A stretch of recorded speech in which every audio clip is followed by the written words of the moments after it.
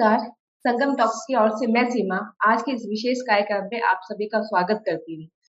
आज हम प्रतीक नवनाथ बोराडे के साथ स्वराज भारत के स्वतंत्रता संग्राम की समग्र गाथा पर बातचीत करेंगे, जो दूरदर्शन पर एक नई सीरीज दिखाई जा रही है। प्रतीक बोराडे पिछले 6 वर्षों से यूट्यूब पर फिल्मों के रिव्यू करते आ रहे हैं, विशेषतः फिल्मों की फिलोसफी, आइडियोलॉजी और पॉलिटिकल आइडियोलॉजी के बारे में चर्चा करते हैं। कला और साहित्य के क्षेत्र पर कैसे हमेशा से वाम की विचारधारा का वर्चस्व रहा है और राष्ट्रवादी विचार कैसे इस क्षेत्र से दूर रहे हैं, ये सब प्रतीक जी के द्वारा युवाओं को बताने का प्रयास करते हैं। आजादी का अमृत महोत्सव प्रगतिशील भारत के 75 वर्ष पूरे होने और यहाँ के लोगों, संस्कृति और उपलब्धियों के गौरवशाली इतिहास को याद करने और जश्न मनाने के लिए भारत सरकार की ओर से की जाने वाली एक पहल है। इसी पहल के साथ आजादी का अमृत महोत्सव में आप सबके लिए दूरदर्शन लेकर आया है स्वराज भारत के स्वतंत्रता संग्राम की समग्र गाथा पर एक नई धारावाहिक 14 अगस्त 2022 को शुरू हुई है, जिसके माध्यम से भारत के उन वीरों और वीरांगनाओं के इतिहास को सामने लाने का प्रयास किया गया है, जिन्हें इतिहास के पन्नों में कभी जगह नहीं दी गई थी। ब्रिटिशों के विरुद्ध हुए क्रांति के बारे में तो हम सब बात करते हैं, पर फ्रांसीसी, डच, पोर्तुगीज इनके विरुद्ध लड़े गए संग्राम को इस सीरीज में दिखाया जाएगा और साथ में ब्रिटिशों के विरुद्ध लड़े गए संग्राम में जिन क्रांतिकारियों ने गांधी जी के नेतृत्व से अलग होकर अपना योगदान दिए थे, उनके इतिहास को भी इस सीरीज में दिखाया जाएगा।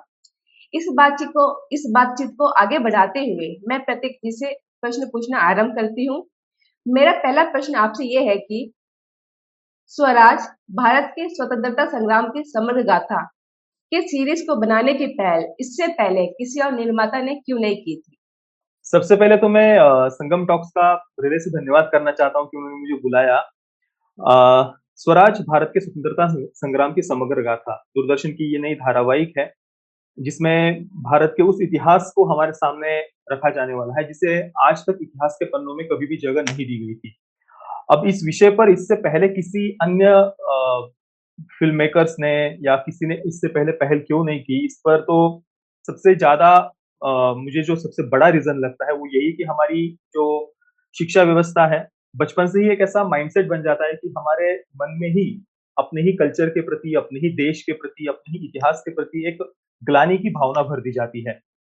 अब दूरदर्शन के द्वारा इससे पहले ऐसा प्रयास क्यों नहीं हुआ, उस पर तो हम कुछ कह नहीं सकते, पर बाकी भी अगर हम देखें, हमारे भारत की इतनी सारी रीजनल फिल्म इंडस्ट्रीज है, अलग-अलग जगहों पर हालाँकि ये प्रयास हुए हैं, जैसे कि तेलुगु फिल्म इंडस्ट्री की अगर हम बात करें, तो तेलुगु फिल्म इंडस्ट्री में तो मैंने जितना स्टडी किया है, देखा है, इवन स्वतंत्रता से पहले भी लगभग 50 के दशक से और आज तक अगर हम देखें, तो तेलुगु फिल्म इंडस्ट्री में हमारे वीरों पर, वीरांगनाओं पर, संतों पर, महात्माओं पर, पौराणिक कथाओं पर, रामायण और महाभारत पर बहुत सारी फ़िल्में बनी हुई हैं। तो अलग-अलग जगह पर जो रीजनल फ़िल्म इंडस्ट्रीज़ है, उन्होंने प्रयास अवश्य किया है। पर अगर हम स्पेसिफिकली बॉलीवुड की बात करें, जो अपने आप को एक नेशनल फ़िल्म इंडस्ट्री के तौर रूप में प्रस्तुत करता है कि भई हम देश को रिप्रेज़ेंट करते हैं इस प्रकार से। पर उस बॉलीवुड के द्वारा ये प्रयास हमें कभी भी दिखता नहीं है। हालाँकि हाल ही के समय में एक तानाजी फ़िल्म का हम उदाहरण दे सकते हैं, मणिकर्णिका फ़िल्म का हम उदाहरण दे सकते हैं। पर उससे पूर्व अगर हम जाएँ, अभी 7 से 8 वर्ष पहले तक अगर हम जाएँ, उससे पहले अगर हम देखें हिंदी फ़िल्म इंडस्ट्री का इतिहास, तो मेन स्ट्रीम में कभी भी ऐसी कोई फ़िल्में बनी हुई हमें नहीं दिखाई देती। उल्टा हमें उन्हीं विदेशी आक्रांताओं का महिमा मंडन करने वाली फ़िल्में अवश्य दिखती हैं। चाहे वो जोधा अकबर हो या मुग़ल-ए आज़म हो या और भी ऐसी कुछ फ़िल्में हैं जिनमें उन्हीं विदेशी आक्रांताओं का महिमा मंडन हमें देखने को मिलता है। तो इसमें सबसे बड़ा रीज़न मुझे एक तो लगता है कि अभी फंडिंग वगैरह की अगर हम बात करें कि भाई बॉलीवुड को कहाँ से फंडिंग आती है, क्या है, वो तो एक अलग विषय है। पर सबसे बड़ा रीज़न हमारा एजुकेशन सिस्टम है, क्योंकि बचपन से ही पाठ्य पुस्तकों के माध्यम से एक हमारे ही अंदर अपने ही इतिहास के प्रति एक ग्लानि की भावना भर दी जाती है, कि भाई हमारे इतिहास में तो कुछ पॉज़िटिव था ही नहीं, ये तो साफ-सफेद वाला देश था, यहाँ पर तो कुछ भी नहीं था। उन कॉलोनाइज़र्स ने, उन विदेशी आक्रांताओं ने यहाँ पर आकर हमें सभ्य बनाया या सिविलाइज़ किया हमें। तो ये जब बचपन से यही पढ़कर अगर कोई व्यक्ति बड़ा होता है, तो वो बड़ा होकर मुझे तो नहीं लगता कि वो कुछ हमारे भारत के गौरव से जुड़ी कोई चीज़ बना सकता है। और ऊपर से आज से कुछ 2 दशक पहले अगर हम जाएँ, तो पिछले के समय के जो फ़िल्म मेकर्स थे, वे फिर भी किसी न किसी प्रकार से अपने रूट्स से जुड़े हुए थे, अपने कल्चर से जुड़े हुए थे। पर आज की जो जनरेशन हम देखते हैं, बॉलीवुड में हो या फ़िल्म इंडस्ट्री में हो, वे उन्हें एक मतलब एक एलिट माइंडसेट से हम ज़्यादातर उन्हें देखते हैं। उन्हें ज़्यादा वो संघर्ष करना नहीं पड़ा है जो उनकी पिछली जनरेशंस को करना पड़ा था। तो अभी वो बस अपने एयर कंडीशन कमरों में बैठकर उन्होंने भारत के रूट्स को कभी देखा ही नहीं है। एक आम भारतीय कैसा होता है, उनकी भावनाएँ क्या है, इमोशंस क्या है या इस देश का गौरवशाली इतिहास क्या है, ना ये जानने का, समझने का उन्होंने प्रयास किया है, ना कभी उनके सामने आ पाया है। उनके सामने आया है तो केवल नकारात्मकता, केवल नेगेटिविटी ही सामने आई है। तो इस कारण से ये अभी की जनरेशन तो पूरी तरीके से अपने रूट से, अपने इतिहास से टूट चुकी है। तो उनसे ये एक्सपेक्ट करना कि वो इतने गौरवशाली इतिहास पर फ़िल्म बनाएँ, तो ये तो मतलब एक असंभव सी बात है। और एक और बात मैं यहाँ पर ऐड करना चाहूँगा कि जो एक आज हम एक वोक माइंडसेट देखते हैं ना, वो हमेशा एक मेजॉरिटेरियन पॉइंट ऑफ व्यू वो जो जिसे कहते हैं कि भाई बहुसंख्यकों की दृष्टि से हम फ़िल्म नहीं बना सकते। हम माइनॉरिटीज़ की दृष्टि से फ़िल्म बनाएँगे, अल्पसंख्यकों की दृष्टि से फ़िल्म बनाएँगे, पर जब आप थोड़ा-सा भी एक मतलब भारत का वो ये समझ नहीं पाते कि भारत का इतिहास अलग है। अगर आप वेस्ट में देखेंगे, तो एक वहाँ के जो लेफ्ट विंग है या उनके जो पर्सपेक्टिव है, उनका जो इतिहास जैसा रहा है या वहाँ पर जो ब्लैक कम्युनिटी पर अत्याचार हुए हैं, उस कारण से वहाँ के फ़िल्म मेकर्स एक मेजॉरिटेरियन पॉइंट ऑफ व्यू को ऐसा कहते हैं कि भाई वो नहीं रख पाते या नहीं रखना चाहिए। ये बचपन से वो पढ़ते आए कि भाई हमें केवल और केवल माइनॉरिटीज़ की बात करनी है। आप बहुसंख्यकों की बात नहीं कर सकते। तो एक वेस्टर्न हिस्ट्री पढ़कर भी ये एक माइंडसेट उनका ये बना हुआ है। तो जब वो अपने भारत के इतिहास को देखते हैं तो उनके मन में वही बातें होती है कि भाई आप इस पॉइंट ऑफ व्यू को रख ही नहीं सकते। इवन अभी मैंने द कश्मीर फाइल्स के भी कुछ रिव्यूज़ पढ़े, उसमें भी कई सारे आर्टिकल्स में मैंने ये देखा कि भाई ये केवल मेजॉरिटेरियन पॉइंट ऑफ व्यू से बनाई गई है, कि बहुसंख्यकों की दृष्टि से बनाई गई है, तो इसको हम बिल्कुल कैंसल कर देते हैं। इसका हम रिव्यू ही नहीं करेंगे। तो ये एक माइंडसेट बना हुआ है बहुत सारे फ़िल्म मेकर्स का। वो ये समझ नहीं पाते कि भई भारत का इतिहास अलग है। हमने दूसरे देशों की तरह कभी किसी पर आक्रमण नहीं किया और ना ही हमने किसी को कन्वर्ट करने का प्रयास किया है। तो अब दूसरे जो एक आज हम जो वोक या लिबरल मानसिकता देखें तो वो जो वेस्टर्न हिस्ट्री पढ़ के उनकी जो एक मानसिकता बनी है ना, उससे बाहर निकलने की आज आवश्यकता है। अ, और ये तभी संभव हो पाएगा जब एक सही इतिहास अ, आज की जनरेशन को पढ़ाया जाए। अभी पहले जो गलती हो गई वो तो हो गई, पर अभी आगे से हमें इसमें बदलाव करने की आवश्यकता है ताकि अगली जो जनरेशन्स आए वो अपने संस्कृति पर, अपने कल्चर पर उनके अंदर एक गर्व की भावना हो और तभी जाकर एक ये एकदम तुरंत परिवर्तन हमें देखने को नहीं मिलेगा। ये धीरे-धीरे ही होगा। आज की जनरेशन्स को अगर हम ये सही बातें बताएँगे तो आज आने वाले 10 वर्षों के बाद में जब वे कला और साहित्य के क्षेत्र में आएँगे, फ़िल्म इंडस्ट्री में आएँगे, तो उनमें वो बदलाव हमें देखने को मिलेगा। श्री धर्मपाल जी की पुस्तक द ब्यूटीफुल ट्री के अनुसार ब्रिटिश के आने तक भारत में बहुत से गुरुकुल थे जो कि अंग्रेजी शिक्षा के साथ नष्ट हो गए। क्या आपके विचार से भारतीय शिक्षा पद्धति नष्ट होने के पीछे मुगलों से अधिक अंग्रेजों का हाथ था? बिल्कुल, इसमें कोई संदेह नहीं है क्योंकि देखिए अ, मुगल हो, तुर्की हो, अफ़गान हो, डच हो, पुर्तगीज़ हो, जितने भी विदेशी आक्रांता ब्रिटिशों से पहले भारत पर जिन्होंने आक्रमण किया था, उन्होंने यहाँ पर केवल और केवल हिंसा के द्वारा भारत को बदलने की, भारत को कन्वर्ट करने का उन्होंने प्रयास किया था, केवल और केवल हिंसा के द्वारा। पर जब ब्रिटिश भारत में आए, उन्होंने काफ़ी देखा यहाँ पर कि भाई इतने सारे आक्रमण यहाँ पर हुए पर फिर भी इस संस्कृति को, इस कल्चर को कोई नष्ट नहीं कर पाया। तो केवल हिंसा के द्वारा हम इन लोगों को बदल नहीं सकते हैं। यहाँ पर तो भाई चाहे किसी भी वर्ग से हो, किसी भी समाज से हो, किसी भी प्रांत से हो, हर कोई इस देश की संस्कृति की रक्षा के लिए अपना शीश भी कटवाने को तैयार है। तो उन्होंने देखा कि भाई केवल हिंसा के द्वारा हम इन्हें बदल नहीं सकते हैं। अगर इन्हें बदलना होगा तो इनके जो एक अंदर इतनी गर्व की भावना है अपने कल्चर के प्रति, अपनी संस्कृति के प्रति, उस गर्व की भावना पर ही आघात करना होगा। और इसी कारण से ब्रिटिशों ने बहुत ज़्यादा एक आगे का विचार करते हुए जैसे हम मैकॉले की शिक्षा व्यवस्था कहिए या जो भी उन्होंने एक बहुत लंबी एक अंग्रेजी शिक्षा व्यवस्था को जो उन्होंने शुरू किया, उसने सबसे ज़्यादा भारत को नुकसान किया है।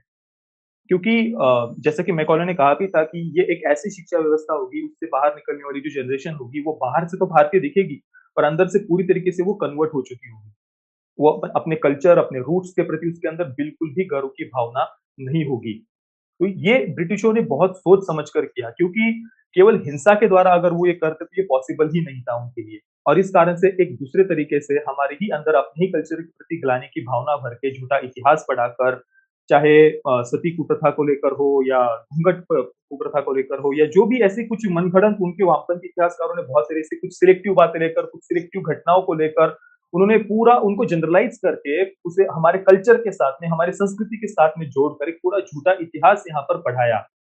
और ये करके ही उन्होंने हमारे ही अंदर एक ग्लानि की भावना भर दी है। और आज मैं देखता हूँ कि ये एक बहुत इसका परिणाम भी बहुत बड़ी मात्रा में हुआ है।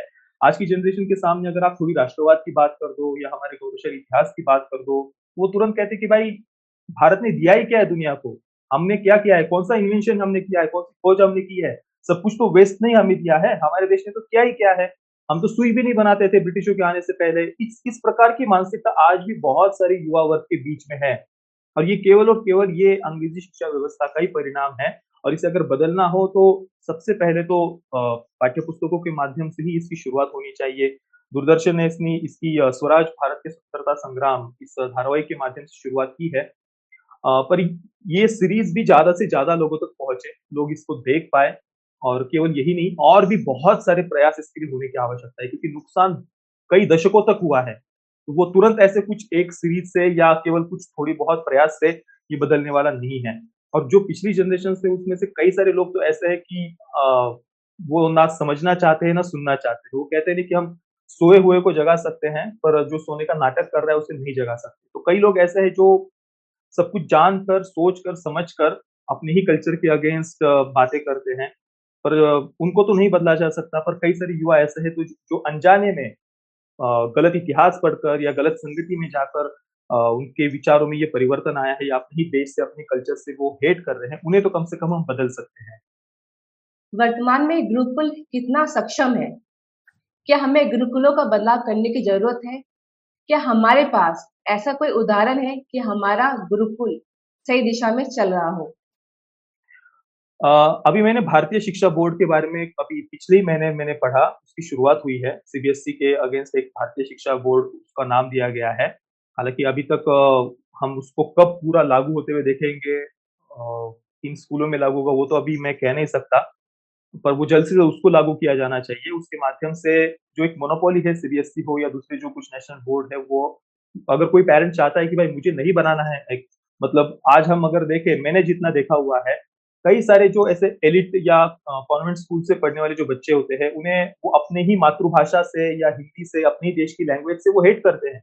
उन्हें अपनी ही मातृभाषा में हिंदी में बात करने में बहुत शर्म बहुत लज्जा का अनुभव वो करते हैं कि भाई ये क्या है? वो हिंदी को बिल्कुल हिंदी हो या कोई भी मातृभाषा हो, मैं पर्टिकुलर हिंदी की बात नहीं कर रहा, पर वो अपनी ही देश की लैंग्वेज से वो हेट करते हैं। और ये माइंडसेट उसी शिक्षा व्यवस्था के कारण ही आता है।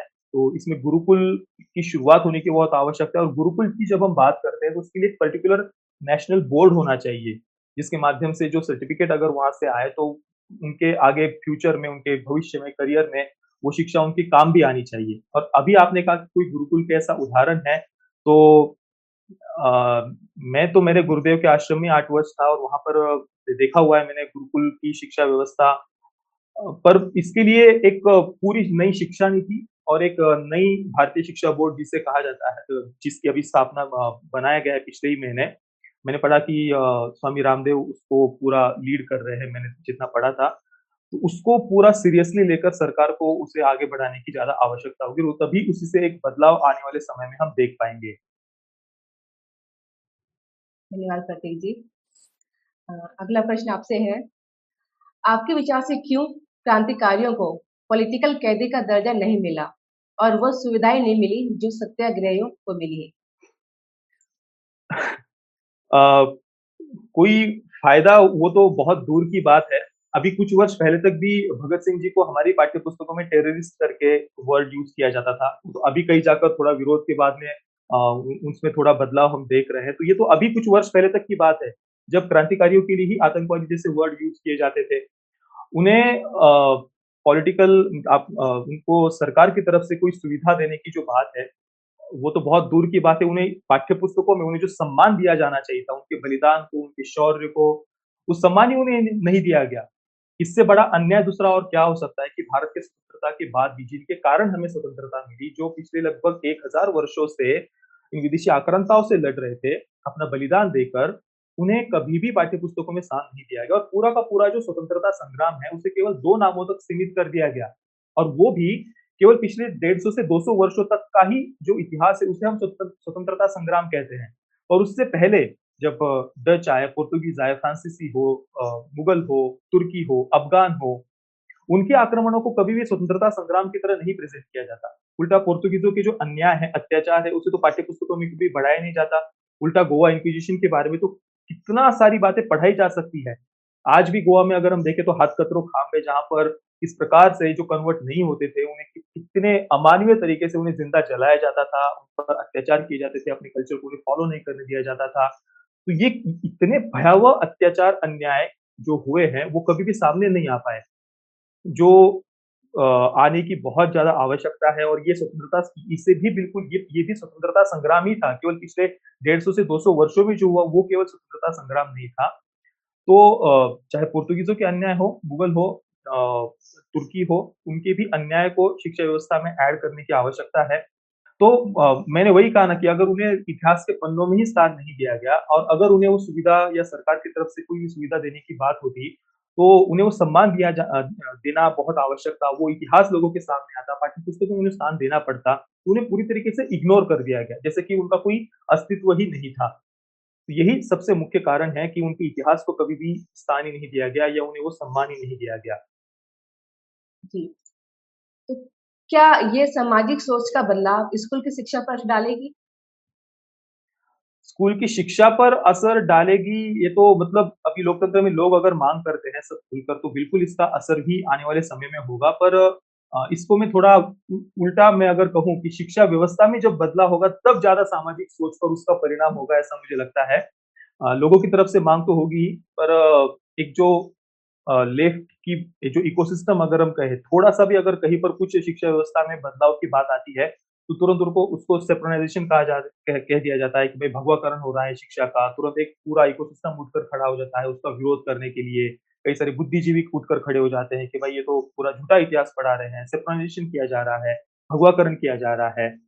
तो ये जो सही इतिहास है वो पूरे फैक्ट्स के साथ में, डॉक्यूमेंट्स के साथ में सामने लाकर जो आज तक गलत इतिहास पढ़ाया गया, उसको एक्सपोज़ करने की, खुलकर सामने रखने की आवश्यकता है और इसके लिए थोड़े कठोरता से भी मैं कहूँगा कि कुछ अगर निर्णय लिए जाएँ, तो ये इसकी आज बहुत ज़्यादा आवश्यकता है।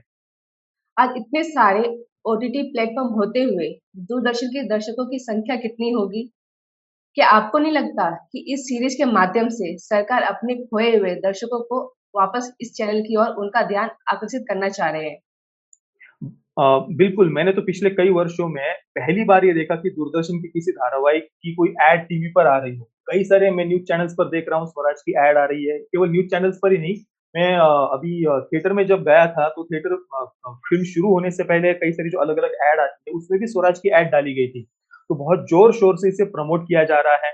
और जो सबसे बड़ी कमी मैं यहाँ पर कहूँगा कि रिपीट टेलीकास्ट को लेकर जो उन्होंने समय रखा है, वो बहुत गलत रखा है। एक तो रविवार को रात को 9 से 10 बजे नया एपिसोड आने वाला है और जो रिपीट टेलीकास्ट है वो केवल और केवल अगले शनिवार को 9 से 10 बजे एक बार ही होगा। तो या तो कम से कम उन्हें हर रोज़ कहीं न कभी दोपहर को एक समय या रात को एक स्लॉट देना चाहिए था, या शनिवार को एक आप दे देते, तो जो एक दिन छूट गया तो दूसरे दिन कोई देख सकता था। और टेलीविज़न की अपेक्षा दूरदर्शन को अपना कोई ओटीटी प्लेटफ़ॉर्म, इस पर आईएमडी मिनिस्ट्री को भी ध्यान देने की आवश्यकता है कि वो खुद का कोई एक सरकार का ओटीटी प्लेटफ़ॉर्म हो, क्योंकि ये है ऐसा नहीं कि प्ले स्टोर पर ऐप नहीं है, दूरदर्शन का भी ऐप है, विविध भारती का भी ऐप है। तो वहाँ पर हम जितने भी आकाशवाणी के अलग-अलग केंद्र हैं, वो लाइव सुन सकते हैं, दूरदर्शन को लाइव देख सकते हैं। तो जब ऐप ऑलरेडी अवेलेबल है, वहाँ पर जो आपके टीवी सीरीज़ हैं, जो आप प्रक्षेपित करते हैं, उनका प्रसारण करते हैं, उनको बस आपको उस ऐप पर डालना है। इससे और ज़्यादा लोगों तक ये इतिहास पहुँचेगा, क्योंकि आज के समय में बहुत सारे लोग हैं जो पर्टिकुलर किसी समय में बैठकर वो देखें, ये बहुत कठिन है और वो भी दूरदर्शन को तो वैसे भी व्यूअरशिप बहुत कम है। भले ही आप बहुत ज़ोर-शोर से इसको प्रमोट किया जा रहा है, पर फिर भी जो लोग एक टेलीविज़न पर देखकर बैठने में कंफर्टेबल नहीं है, उनके पास में समय नहीं है, उनके लिए दूसरा कोई ऑप्शन दूरदर्शन को अवेलेबल कराना चाहिए। तभी जाकर एक इसको जो रीच है, वो रीच मिल सकती है और लोगों के बीच में ये और ज़्यादा इसकी चर्चा होगी। इस सीरियल का कथानक सत्य घटनाओं पर आधारित है। फ़िल्म बनाने से पहले अवश्य ही इस पर गहन रिसर्च की गई होगी। तो आपको नहीं लगता कि इसे एक चैनल पर सीमित ना रखकर अन्य निजी चैनलों पर भी इस सीरियल का प्रसारण किया जाए? अ अभी मेरे अनुसार जितना मैंने थोड़ा जानकारी प्राप्त की है, उसके अनुसार दूरदर्शन अपनी व्यूअरशिप पर अभी ज़्यादा ध्यान दे रहा है। उन्हें अपनी व्यूअरशिप को थोड़ा-सा बढ़ाना है, लोगों को दूरदर्शन की तरफ उन्हें फिर से लेकर के आना है। जैसा कि 80-90 के दशक में हम देखते थे कि दूरदर्शन पर कितनी बढ़िया-बढ़िया कई सारे अलग-अलग सीरियल्स थे। तो वो समय एक बार फिर से दूरदर्शन लाने का प्रयास कर रहा है, पर इसमें सबसे ज़्यादा आवश्यकता है कि वो अपने आप को समय के अनुसार थोड़ा-सा और वो आगे बढ़े, अपने आप को मॉडर्नाइज़ करे, थोड़ा प्रेज़ेंटेशन का तरीका भी बदलने की यहाँ पर आवश्यकता है आज के समय के अनुसार। तो निजी चैनलों पर देना मुझे कम से कम सही नहीं लगता, क्योंकि इससे दूरदर्शन की व्यूअरशिप पर असर होगा। फिर सब के सब लोग अगर किसी निजी चैनल पर ये जाती है, तो लोग वहीं पर देखना पसंद करेंगे, दूरदर्शन पर कोई नहीं जाएगा। तो सबसे बेटर वे में मुझे तो यही लगता है कि अगर दूरदर्शन को अपनी व्यूअरशिप बढ़ानी है, तो एक उनका जो जो भी ऐप है दूरदर्शन का, या कोई नया उन्हें ओटीटी प्लेटफ़ॉर्म की तरफ कोई नया ऐप लॉन्च करना चाहिए, जहाँ पर लोग देख सकें। वो दूरदर्शन का ही हो, गवर्नमेंट ओन ही हो, और वहाँ पर अगर लोग देख पाएँ अगर, तो वो सबसे बेटर वे है, ऐसा मुझे लगता है। बाकी निजी चैनल पर ये जब उनका कंप्लीट हो जाएगी दूरदर्शन पर दिखाकर, उसके बाद वे फिर किसी निजी चैनल को दे सकते हैं। मतलब 1 या 2 वर्ष जब तक ये पूरी सीरीज़ वहाँ पर चलेगी, उसके बाद में वे किसी निजी चैनल को देकर वहाँ पर दिखा सकते हैं। मतलब ये है कि उनको दर्शकों को अपनी ओर लाना है, ना कि हुँ। वो अब भारतीय इतिहास जो है, जो नायकों के बारे में जो हमारे आज की जनरेशन नहीं जानती, उनके तक हुँ, हुँ। पहुँचाना नहीं है। एक व्यूअरशिप ही चाहिए उनको, बस ये बात है। हाँ, वैसा भी ये तो गलत बात है, इसलिए मैंने कहा ना कि उन्हें केवल एक बार अगर आप रिपीट टेलीकास्ट कर रहे हैं, तो ये एक स्वाभाविक सी बात है, कोई भी व्यक्ति आज की इतनी जो सब लोगों के पास में समय नहीं है, और दूसरी पचासों प्रकार की चीज़ें आज उनके सामने अवेलेबल हैं। आज पचासों ओटीटी प्लेटफ़ॉर्म हैं, इतने सारे चैनल्स हैं, न्यूज़ चैनल्स हैं, लाइव डिबेट होती रहती है, रविवार को दूसरा कोई प्रोग्राम हो, तो सबके लिए पॉसिबल नहीं कि रविवार को ठीक रात को 9 से 10 बजे वो बैठकर वो सीरियल को देख पाएँ। तो अगर आपको सच में लोगों तक ये इतिहास पहुँचाना है, तो सबसे ज़्यादा आवश्यकता तो यही है कि वो और किसी प्लेटफ़ॉर्म पर इसे अवेलेबल कराएँ, जहाँ पर लोग अपने समय के जब भी उन्हें वो कंफर्टेबल हो, तब वे वहाँ पर जाकर उसे देख पाएँ। सरकार ने किन कारणों से हमारे इतिहास की सच्चाई को नहीं दिखाया है? देखिए, एक सिंपल सी बात है, मैंने इस पर स्वराज पर जब वीडियो बनाया था, तब भी मैंने ये उदाहरण दिया था कि जब भी कोई एक देश दूसरे देश को गुलाम बनाता है, और जब उसे छोड़कर जाने की जब बारी आती है ना, तो जिस देश ने गुलाम बनाया था, वो यही चाहेगा कि उन्होंने जो अत्याचार किए हैं ना, उस दूसरे देश पर, वो कभी भी विश्व के सामने ना आ पाए। और उस देश के जो लोग हैं, वो भी एक भ्रांति में रहे, उनके सामने कभी भी असली इतिहास ना आ पाए। और तो ब्रिटिशों ने भी छोड़कर जाते समय यही किया कि उनके इतिहास को जो आगे उसे ही कंटिन्यू कर सकते थे, या उनके नैरेटिव को ही आगे कंटिन्यू कर सकते थे, या ब्रिटिशों ने जो तोड़ा-मरोड़ा गया इतिहास अंग्रेजी शिक्षा व्यवस्था के माध्यम से शुरू किया था, वो अंग्रेजी शिक्षा व्यवस्था कंटिन्यू रहे, उसमें कोई बदलाव ना आए। तो वैसे ही कुछ व्यवस्था करके ही वो यहाँ से गए, और आज भी अगर हम ब्रिटिशों को देखें, तो वो पूरे दुनिया को यही बताते हैं कि भाई भारत तो साफ-सफाई वाला देश था, ये तो अनसिविलाइज़्ड लोग थे। हमने उल्टा उपकार किया वहाँ पर जाकर, उनको सिविलाइज़्ड बनाया। हमने तो उनको बहुत डेवलपमेंट की दी वहाँ पर जाकर। तो आज भी दुनिया को यही बताते हैं। आज भी कई सारी ब्रिटिश फ़िल्म्स हैं। अभी 4 वर्ष पहले एक पार्टीशन 1947 करके एक फ़िल्म आई थी। उसमें तो ये दिखाया था कि भाई माउंटबेटन पार्टीशन के समय वो रो रहा है बैठकर अपनी पत्नी के साथ में। उसको बहुत दुःख हो रहा है कि भाई वो पार्टीशन हो रहा है भारत में। भारत और पाकिस्तान अलग हो रहे हैं, तो उसको रोते हुए दिखाया उस फ़िल्म में, ब्रिटिश फ़िल्म है ये। तो ये तो उनका नैरेटिव है, वो आज भी दुनिया को फ़िल्में बनाकर यही दिखा रहे हैं कि भाई हमने तो भारत का भला किया था, ये तो ये लोग थे जो आपस में ही लड़कर उन्होंने आपस में खुद का ही नुकसान कर लिया। और वही नैरेटिव भारत, ये दुःख की बात है बहुत कि भारत स्वतंत्र होने के बाद भी हमने उनकी उस शिक्षा व्यवस्था को, या जो भी गुलामी की मानसिकता की जो भी प्रतीक थे, निशानियाँ थी, उनको हटाना छोड़कर हमने उन्हीं बातों को कंटिन्यू किया, उसी शिक्षा व्यवस्था को कंटिन्यू किया, उसी नैरेटिव को कंटिन्यू किया, और ना केवल कंटिन्यू किया, वामपंथी इतिहासकारों ने उसमें और तड़का लगाकर और ज़्यादा जितना हो सके इतिहास को विकृत करके सामने प्रस्तुत करने का प्रयास किया है। और इसी कारण से आपने जो कहा कि सरकार ने प्रयास क्यों नहीं किया, क्योंकि पिछले कई दशकों में स्वतंत्रता के बाद में अगर एक जो ब्रिटिशों के नैरेटिव को ही आगे बढ़ा रहे थे, उसी मानसिकता के लोग थोड़े के पास में सत्ता में थे उस समय तक। अभी पिछले कुछ वर्षों में थोड़ा बदलाव हम देख रहे हैं, एक नैरेटिव में चेंज हम देख रहे हैं, एक बदलाव हम देख रहे हैं, और आशा है कि आने वाले समय में और ज़्यादा तेज़ी से ये बदलाव हो, शिक्षा व्यवस्था में बदलाव हो, ये आज बहुत ज़्यादा आवश्यक है। आपको क्या लगता है कि हमारी आज की पीढ़ी नेटफ्लिक्स पर आने वाली हाई प्रोडक्शन सीरीज को छोड़कर इस तरह की सीरीज को देखना पसंद करेंगे? ये तो बहुत बड़ी कमी है मैं कहूँगा, केवल मैं इस पर्टिकुलर इस टीवी सीरियल की बात नहीं कर रहा हूँ। ओवरऑल मैं जितना भी मैं पिछले कई वर्षों से फ़िल्मों को फ़ॉलो कर रहा हूँ, देख रहा हूँ, इवन चैनल शुरू करने से पहले से भी मैं देख रहा हूँ। जो राष्ट्रवादी विचारधारा के जो फ़िल्म मेकर्स हैं, जो थोड़ा अपने कल्चर को सम्मान करते हैं या उस विचारधारा की फ़िल्में बनाते हैं, वो टेक्निकली बेटर वे में फ़िल्में नहीं बना पाते। ये भले ही बात कितनी ही कड़वी क्यों ना लगे, पर ये सच्चाई है।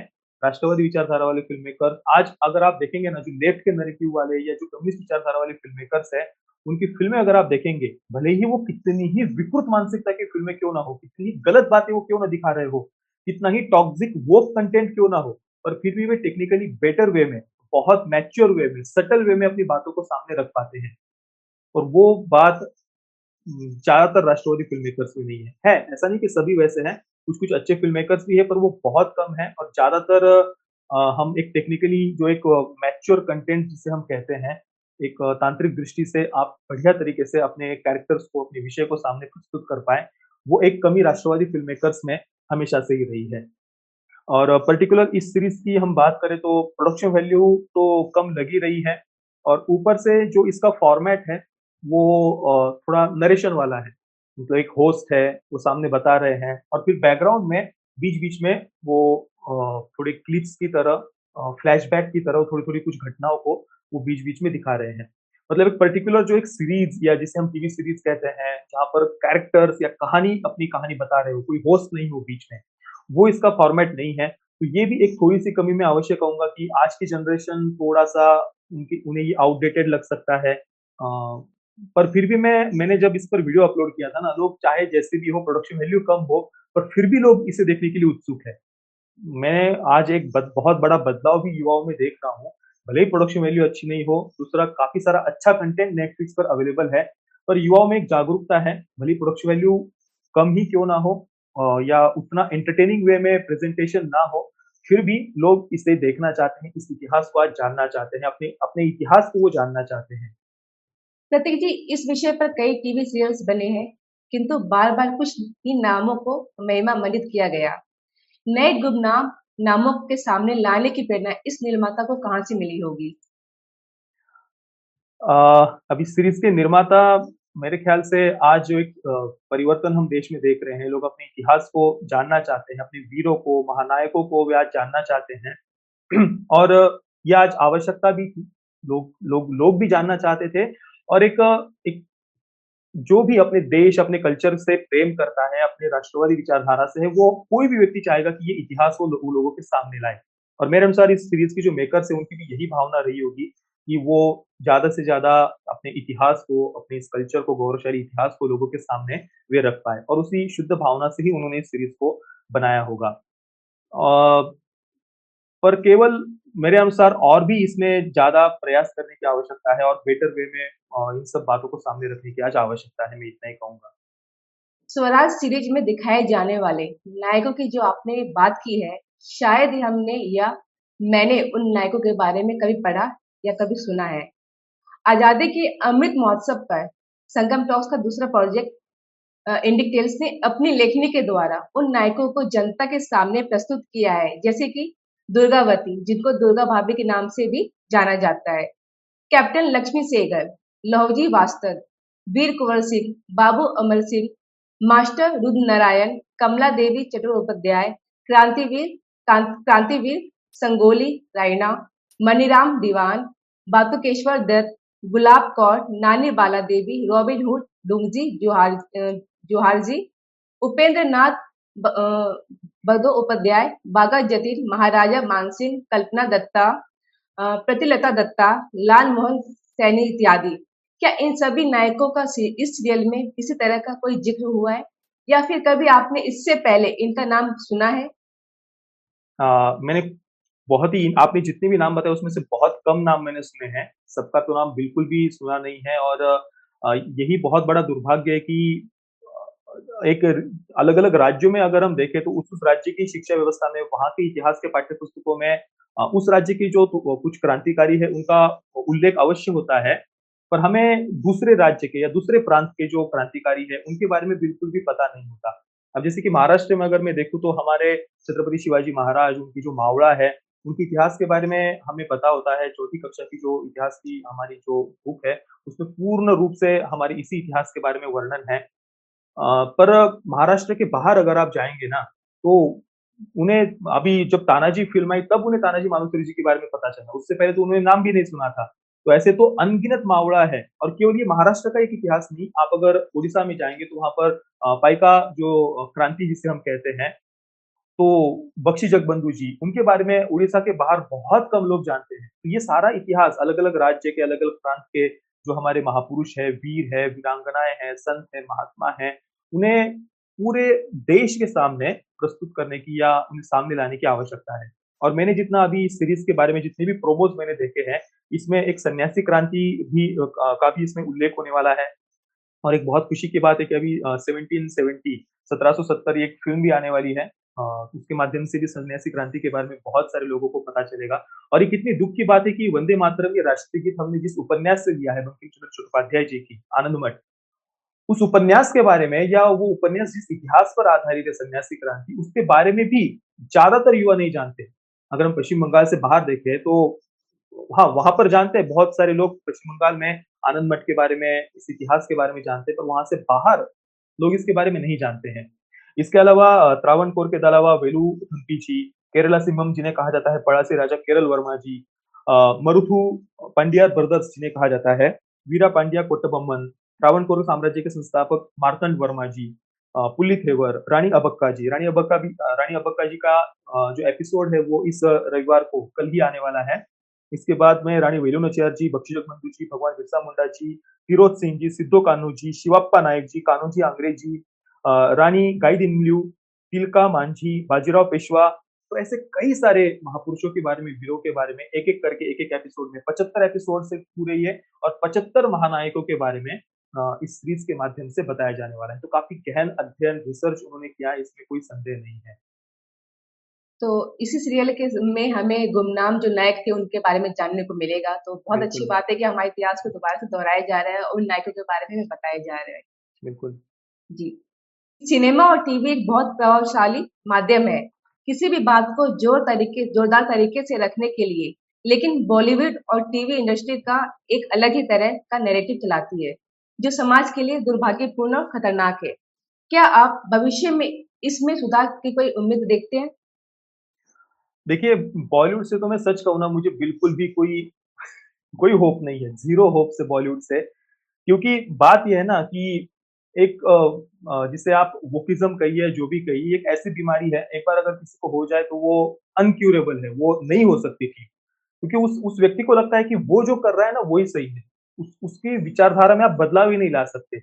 और बचपन से ही ये माइंडसेट इसको मैं पूरा एक कल्चरल मार्क्सिज्म कहता हूँ। कि बचपन से ही बच्चों को एक ऐसा माइंडसेट उनका बना दिया जाता है, फ़िल्मों के माध्यम से, कला और साहित्य के क्षेत्र के माध्यम से कि भाई ये जो रीति-रिवाज है, वो तुम्हें दबा रहे हैं। ये जो पेरेंट्स हैं, वो तुम्हारे सपनों को कुचल रहे हैं। ये जो बुजुर्ग है, समाज है, परंपराएँ हैं, संस्कृति है, ये सारी रिग्रेसिव रूढ़िवादी बातें हैं। तुम्हें इनके विरुद्ध बस बोलना है। इन बंधनों को तुम्हें तोड़ना है। तो इनको लगता है कि वो इन सब बातों के विरुद्ध बोलकर कोई बहुत बड़ा रिवॉल्यूशन ला रहे हैं, कुछ बहुत बड़ी क्रांति ला रहे हैं। और एक बहुत सिलेक्टिव बातें उनके सामने रखी जाती है और हमारे पाठ्य पुस्तक भी वही बात करते हैं कि हमारे कल्चर की कुछ बहुत ही तोड़े-मरोड़े के इतिहास से गलत तथ्यों के आधार पर हमारे इतिहास का बिल्कुल नकारात्मक चित्रण उनके सामने प्रस्तुत किया जाता है। तो इस कारण से उनके मन में एक आत्मग्लानि की भावना भर जाती है। वही मानसिकता बन जाती है कि भाई समाज के नाम से, पेरेंट्स के नाम से, बुजुर्गों के नाम से, कल्चर के नाम से, रीति-रिवाज़ों के नाम से, परंपराओं के नाम से, इवन देश के नाम से, सिस्टम के नाम से छाती पीटो बस। बस यही एक मानसिकता बन जाती है। तो इस कारण से फिर उस मानसिकता से जो जनरेशन बड़ी होती है, फिर वो जब फ़िल्म इंडस्ट्री में आती है, तो वो उसी मानसिकता की फ़िल्में बनाते हैं फिर। फिर सो कॉल्ड रेजिस्टेंस, अराजकता, अनार्की इनको ग्लोरीफाई करना, सिस्टम के विरुद्ध बस सो कॉल्ड एक रिवॉल्यूशन दिखाने के नाम पर अनार्की और अराजकता को ग्लोरीफाई करना, रोमांटिसाइज़ करना।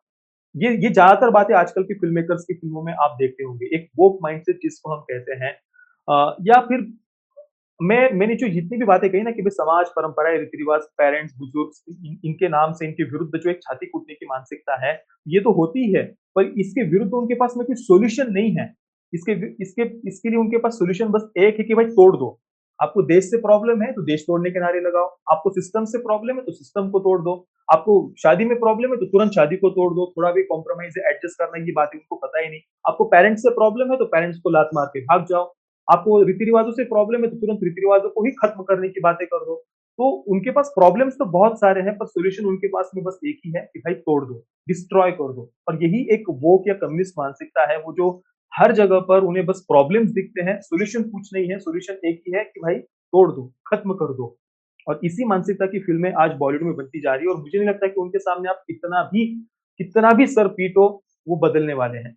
और इसी मानसिकता की फिल्में वो अभी भी बनाते जा रहे हैं और अभी भी उसी एरोगेंस में है।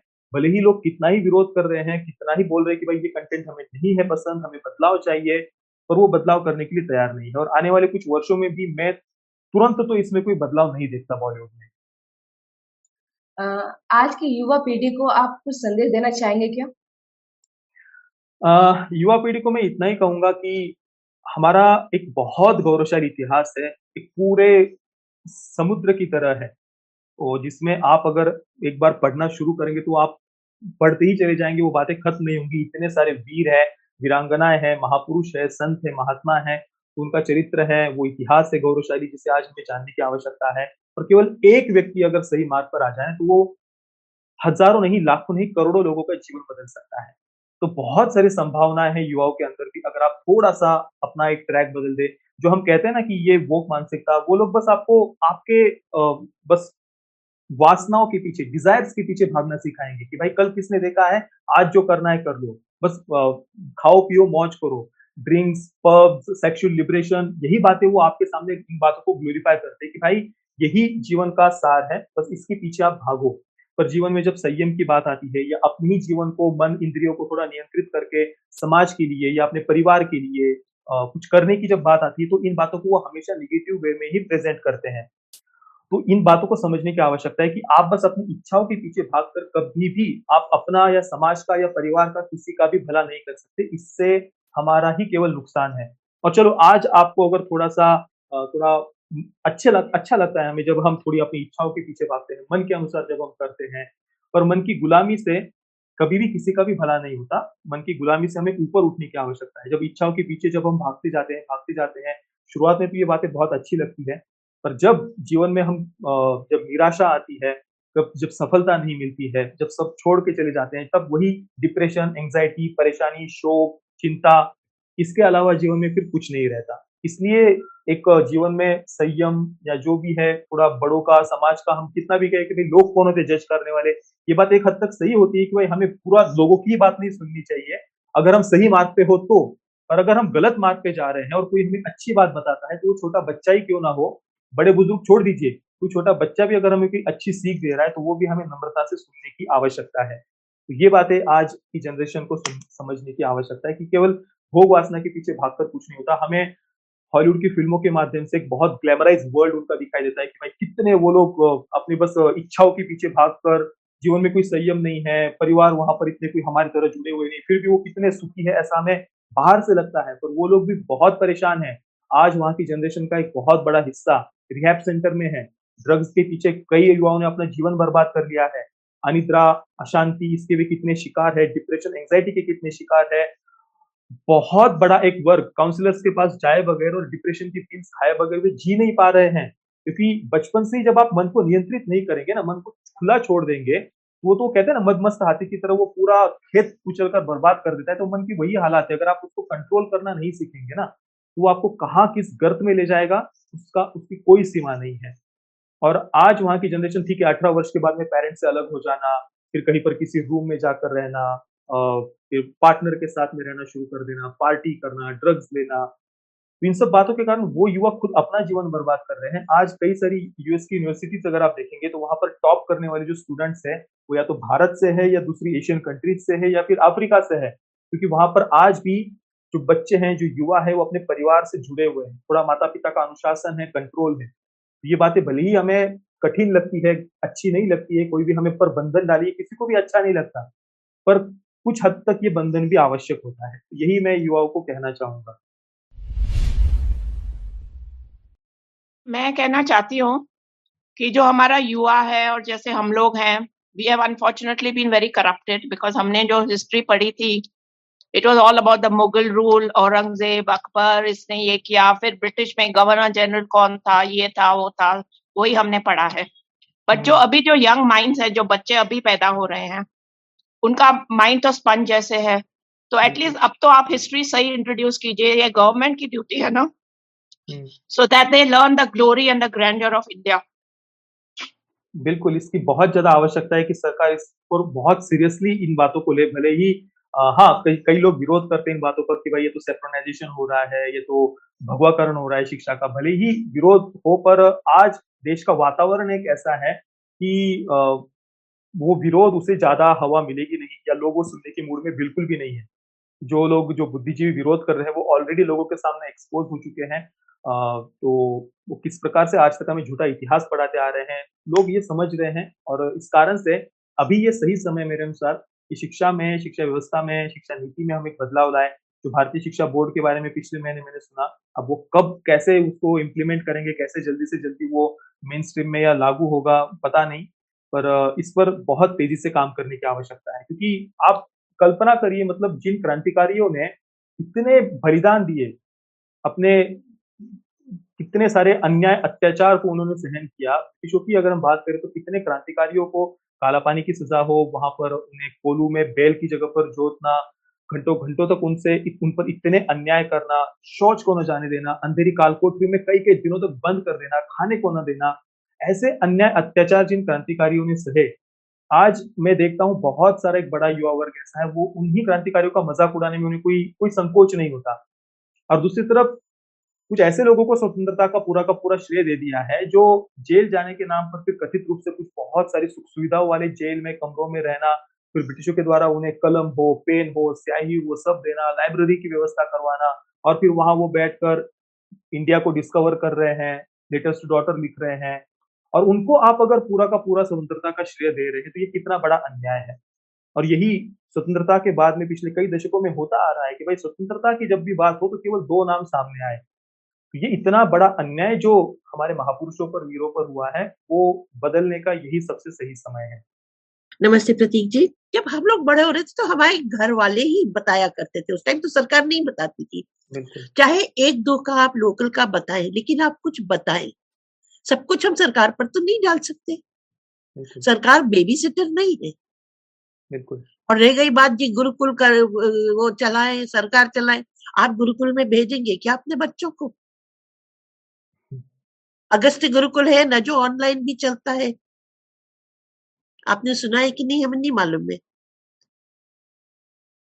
देखिए, मैं यहाँ पर आपने जो गुरुकुल की बात कही, मैंने इसलिए कहा कि सीबीएसई की तरह एक नेशनल बोर्ड होना चाहिए भारत का अपना खुद का, जिसमें एक सही इतिहास नई जनरेशन के सामने आ पाए। और भारतीय शिक्षा बोर्ड मुझे, पर उसको जिस प्रकार से प्रमोट किया, अभी पिछले महीने उसको उन्होंने जारी किया है, लॉन्च करना कह सकते हैं, और उसके बारे में जो एक प्रचार होना चाहिए या लोगों के मन में एक जागरूकता होनी चाहिए, वो मुझे देखने को नहीं मिली।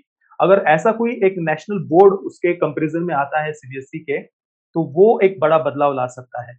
और गुरुकुल मतलब आप डायरेक्टली उन्हें कोई पुराने समय की किसी कुटिया में लड़कों को सामने बिठाकर फिर कोई संत उन्हें बता रहे हो अध्यात्म की बातें, वो नहीं है। गुरुकुल मतलब ठीक है, आप आज की मॉडर्न शिक्षा ही उन्हें देना है, पर एक हमारे कल्चर से जुड़ा, मतलब आज भारत के प्रति उनके मन में एक ग्लानि की भावना ना हो, झूठा इतिहास पढ़कर, तो वो सही इतिहास उनके सामने आए, ये सबसे महत्वपूर्ण उसमें बात है। और आपने जो बात कही कि केवल सरकार पर हम सब नहीं छोड़ सकते, तो ये बिल्कुल सही बात है। पर इसमें देखिए, आज से पिछली थोड़ा-सा हम 20 15-20 वर्ष पहले अगर जाएँ ना, उस समय पेरेंट्स अपने बच्चों को थोड़ा-सा किसी संत के सत्संग में लेकर के जाते थे, या कहीं पर कोई बड़े बुजुर्ग हो समाज में, कोई वो अच्छी इतिहास की बातें बता रहे हो, तो उनके यहाँ पर हम लेकर के जाते थे, तो एक कल्चर से हम जुड़े हुए थे। मेरी माँ की अगर मैं बात करूँ, तो मैं वारकरी संप्रदाय से आता हूँ महाराष्ट्र में, और बहुत संतों की महान परंपरा, महाराष्ट्र को तो संतों की भूमि कहा जाता है। तो बचपन से ही मेरी माँ मुझे कीर्तन में लेकर के जाना, वहाँ पर जो भी इतिहास के बारे में मैं बचपन से सुनते आया हूँ, बाद में मेरे गुरुदेव के सत्संग के माध्यम से मैंने जितनी भी बातें बताई, उसमें से ज़्यादातर बातें मैं तो सत्संग से ही मैंने जानी है, सीखी है। पर आज ये हो गया है ना, ऐसा कुछ वातावरण पिछले 10 वर्षों में ऐसा हो गया है कि भाई आप संत नाम लो या आश्रम नाम लो, तो बहुत एक नकारात्मक चित्रण हमारे मन में आ जाता है कि भाई वहाँ पर तो बस कुछ गंदे काम ही होते हैं, गलत ही होता है, और लोग ये बताना भी नहीं चाहते कि वे किसी संत के साथ या किसी आश्रम के साथ में जुड़े हुए हैं। इतना ज़्यादा नेगेटिविटी अपने कल्चर के प्रति आज लोगों के मन में भर दी है। और आप कितना भी बोलिए कि भाई पेरेंट्स केवल ध्यान दें, ये पॉसिबल नहीं है। आपको उन्हें अपने कल्चर के प्रति अगर गर्व की भावना भरनी है, तो हमें अपनी गुरु परंपरा से भी जुड़ना पड़ेगा और गुरु परंपरा का महत्व हम नकार नहीं सकते क्योंकि हमारे कल्चर में सबसे ज़्यादा महत्व अगर किसी चीज़ को है, तो वो गुरु परंपरा को है। आप जितने भी आप देख लीजिए ईश्वर भी अवतार लेकर के आते हैं तो वे गुरु के आश्रम में गुरु चरणों में बैठकर ज्ञान प्राप्त करने के अलावा उनके पास भी कोई मार्ग नहीं है, खुद उन्होंने ये बताया है। चाहे भगवान श्री कृष्ण हो, प्रभु श्री रामचंद्र जी हो या उसके बाद भी हम जितने भी वीरों को भी देखते हैं तो उनकी भी कहीं न कहीं कोई न कोई गुरु थे, जिन्होंने उन्हें मार्गदर्शन किया। तो जीवन में ये मार्गदर्शन करने वाला भी कोई होना चाहिए। क्योंकि भगवान की मूर्ति के सामने आप केवल बैठोगे तो हम गलती करेंगे तो वो डाँटेंगे नहीं। पर जो गुरु होते हैं वे हमें गलत मार्ग पर जाने से डाँटते हैं, सही मार्ग पर लेकर के आते हैं। और इसी कारण से हमारी संस्कृति में ईश्वर से भी बड़ा महत्व गुरु का है कि भाई गुरु और ईश्वर दोनों हो तो सबसे पहले गुरु को हम प्रणाम करते हैं। गुरु का वो महत्व स्थान है। गुरु मतलब केवल कथावाचक नहीं, कथावाचक अलग होते हैं, आचार्य अलग होते हैं, योगी अलग होते हैं। वो गुरु का मतलब होता है जो हमें एक अंधकार से प्रकाश की ओर, अज्ञानता से ज्ञान की ओर या मुक्ति का मार्ग जो दिखाए वो ये थोड़ा-सा ये बातें भी अपने कल्चर से जुड़ी हुई बातें पता होना बहुत ज़्यादा आवश्यक है। इसमें माता-पिता ही होते हैं जो सही मार्ग पर बच्चों को ला सकते हैं। कल को अगर शिक्षा बदल भी जाती है पर घर का वातावरण सही नहीं हो, तो भी कोई उससे फ़ायदा नहीं होने वाला। तो सबसे ज़्यादा महत्वपूर्ण है कि पेरेंट्स अपने बच्चों को सही ज्ञान दें। पूनम जी ने चैट बॉक्स में कुछ लिखा है कि बहुत से तो पेरेंट्स भी इन परंपराओं को नहीं मानते। वो अपने बिल्कुल। बच्चों को क्या ही सिखाएँगे?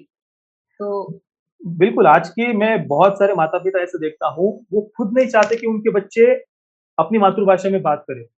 उनको खुद शर्म आती है। वो चाहते हैं कि जल्द से जल्द मैं इसको कैसे भी हो जाए 3 साल का हो जाए, इसको मैं किसी कॉन्वेंट में डाल दूँ, किसी अंग्रेजी स्कूल में डाल दूँ और वो अंग्रेजी में बोलने लग जाए।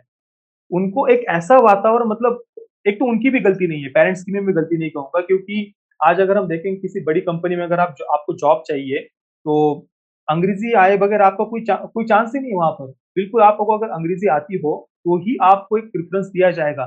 तो पेरेंट्स की भी गलती इसमें नहीं है, इसमें पूरा एक पूरे सिस्टम में ही थोड़ा बदलाव लाने की इसमें आवश्यकता है। आज अगर हम देखें जितनी भी डेवलप्ड कंट्रीज़ हैं, जितनी भी, वे सभी अपनी मातृभाषा में काम करते हैं। और जो-जो कंट्रीज़ कॉलोनाइज़र्स की भाषा में आज वर्क कर रहे हैं, वो उनका विकास नहीं हुआ है। आप साउथ कोरिया को ले लीजिए या जर्मन हो, स्पेन हो, जितने भी देश आप देखिए, वे अपनी मातृभाषा में ही काम करते हैं। मैं अभी कुछ कोरियन ड्रामाज़ में देख रहा था, उनमें एक सिंगल लाइन भी अंग्रेज़ी में हमें सुनने को नहीं मिलती और उनमें कई सारे कैरेक्टर्स वो ऐसे प्राउडली प्रेज़ेंट करते हैं, जिन्हें अंग्रेज़ी नहीं आती और वो बहुत गर्व के साथ में दिखाते हैं कि हमें अंग्रेज़ी नहीं आती है। अगर कहीं पर गलती से एक लाइन भी उनके मुँह में आ जाती है ना कोई अंग्रेज़ी, तो उसका तुरंत नीचे वो लिख देते हैं कि भाई साउथ उनकी कोरियन में ट्रांसलेशन नीचे लिख देते हैं कि भाई ये इसका अर्थ होता है। आज आप बॉलीवुड के हालात देख लीजिए, 50% तो अंग्रेज़ी होती है और उसके बाद में बचे-कुचे ज़्यादातर उर्दू शब्द होते हैं और थोड़ी बहुत हिंदी होती है। और जो शुद्ध हिंदी बोलने वाले कैरेक्टर्स होते हैं, उनको हमेशा मज़ाकिया तरीके से या नेगेटिव वे में ही प्रेज़ेंट किया जाता है। तो ये एक पूरा चाहे कला और साहित्य के क्षेत्र के द्वारा हो या जॉब मिलने की बात हो, तो पेरेंट्स को भी ये लगता है कि यार अंग्रेज़ी के बगैर तो कोई चांस ही नहीं है।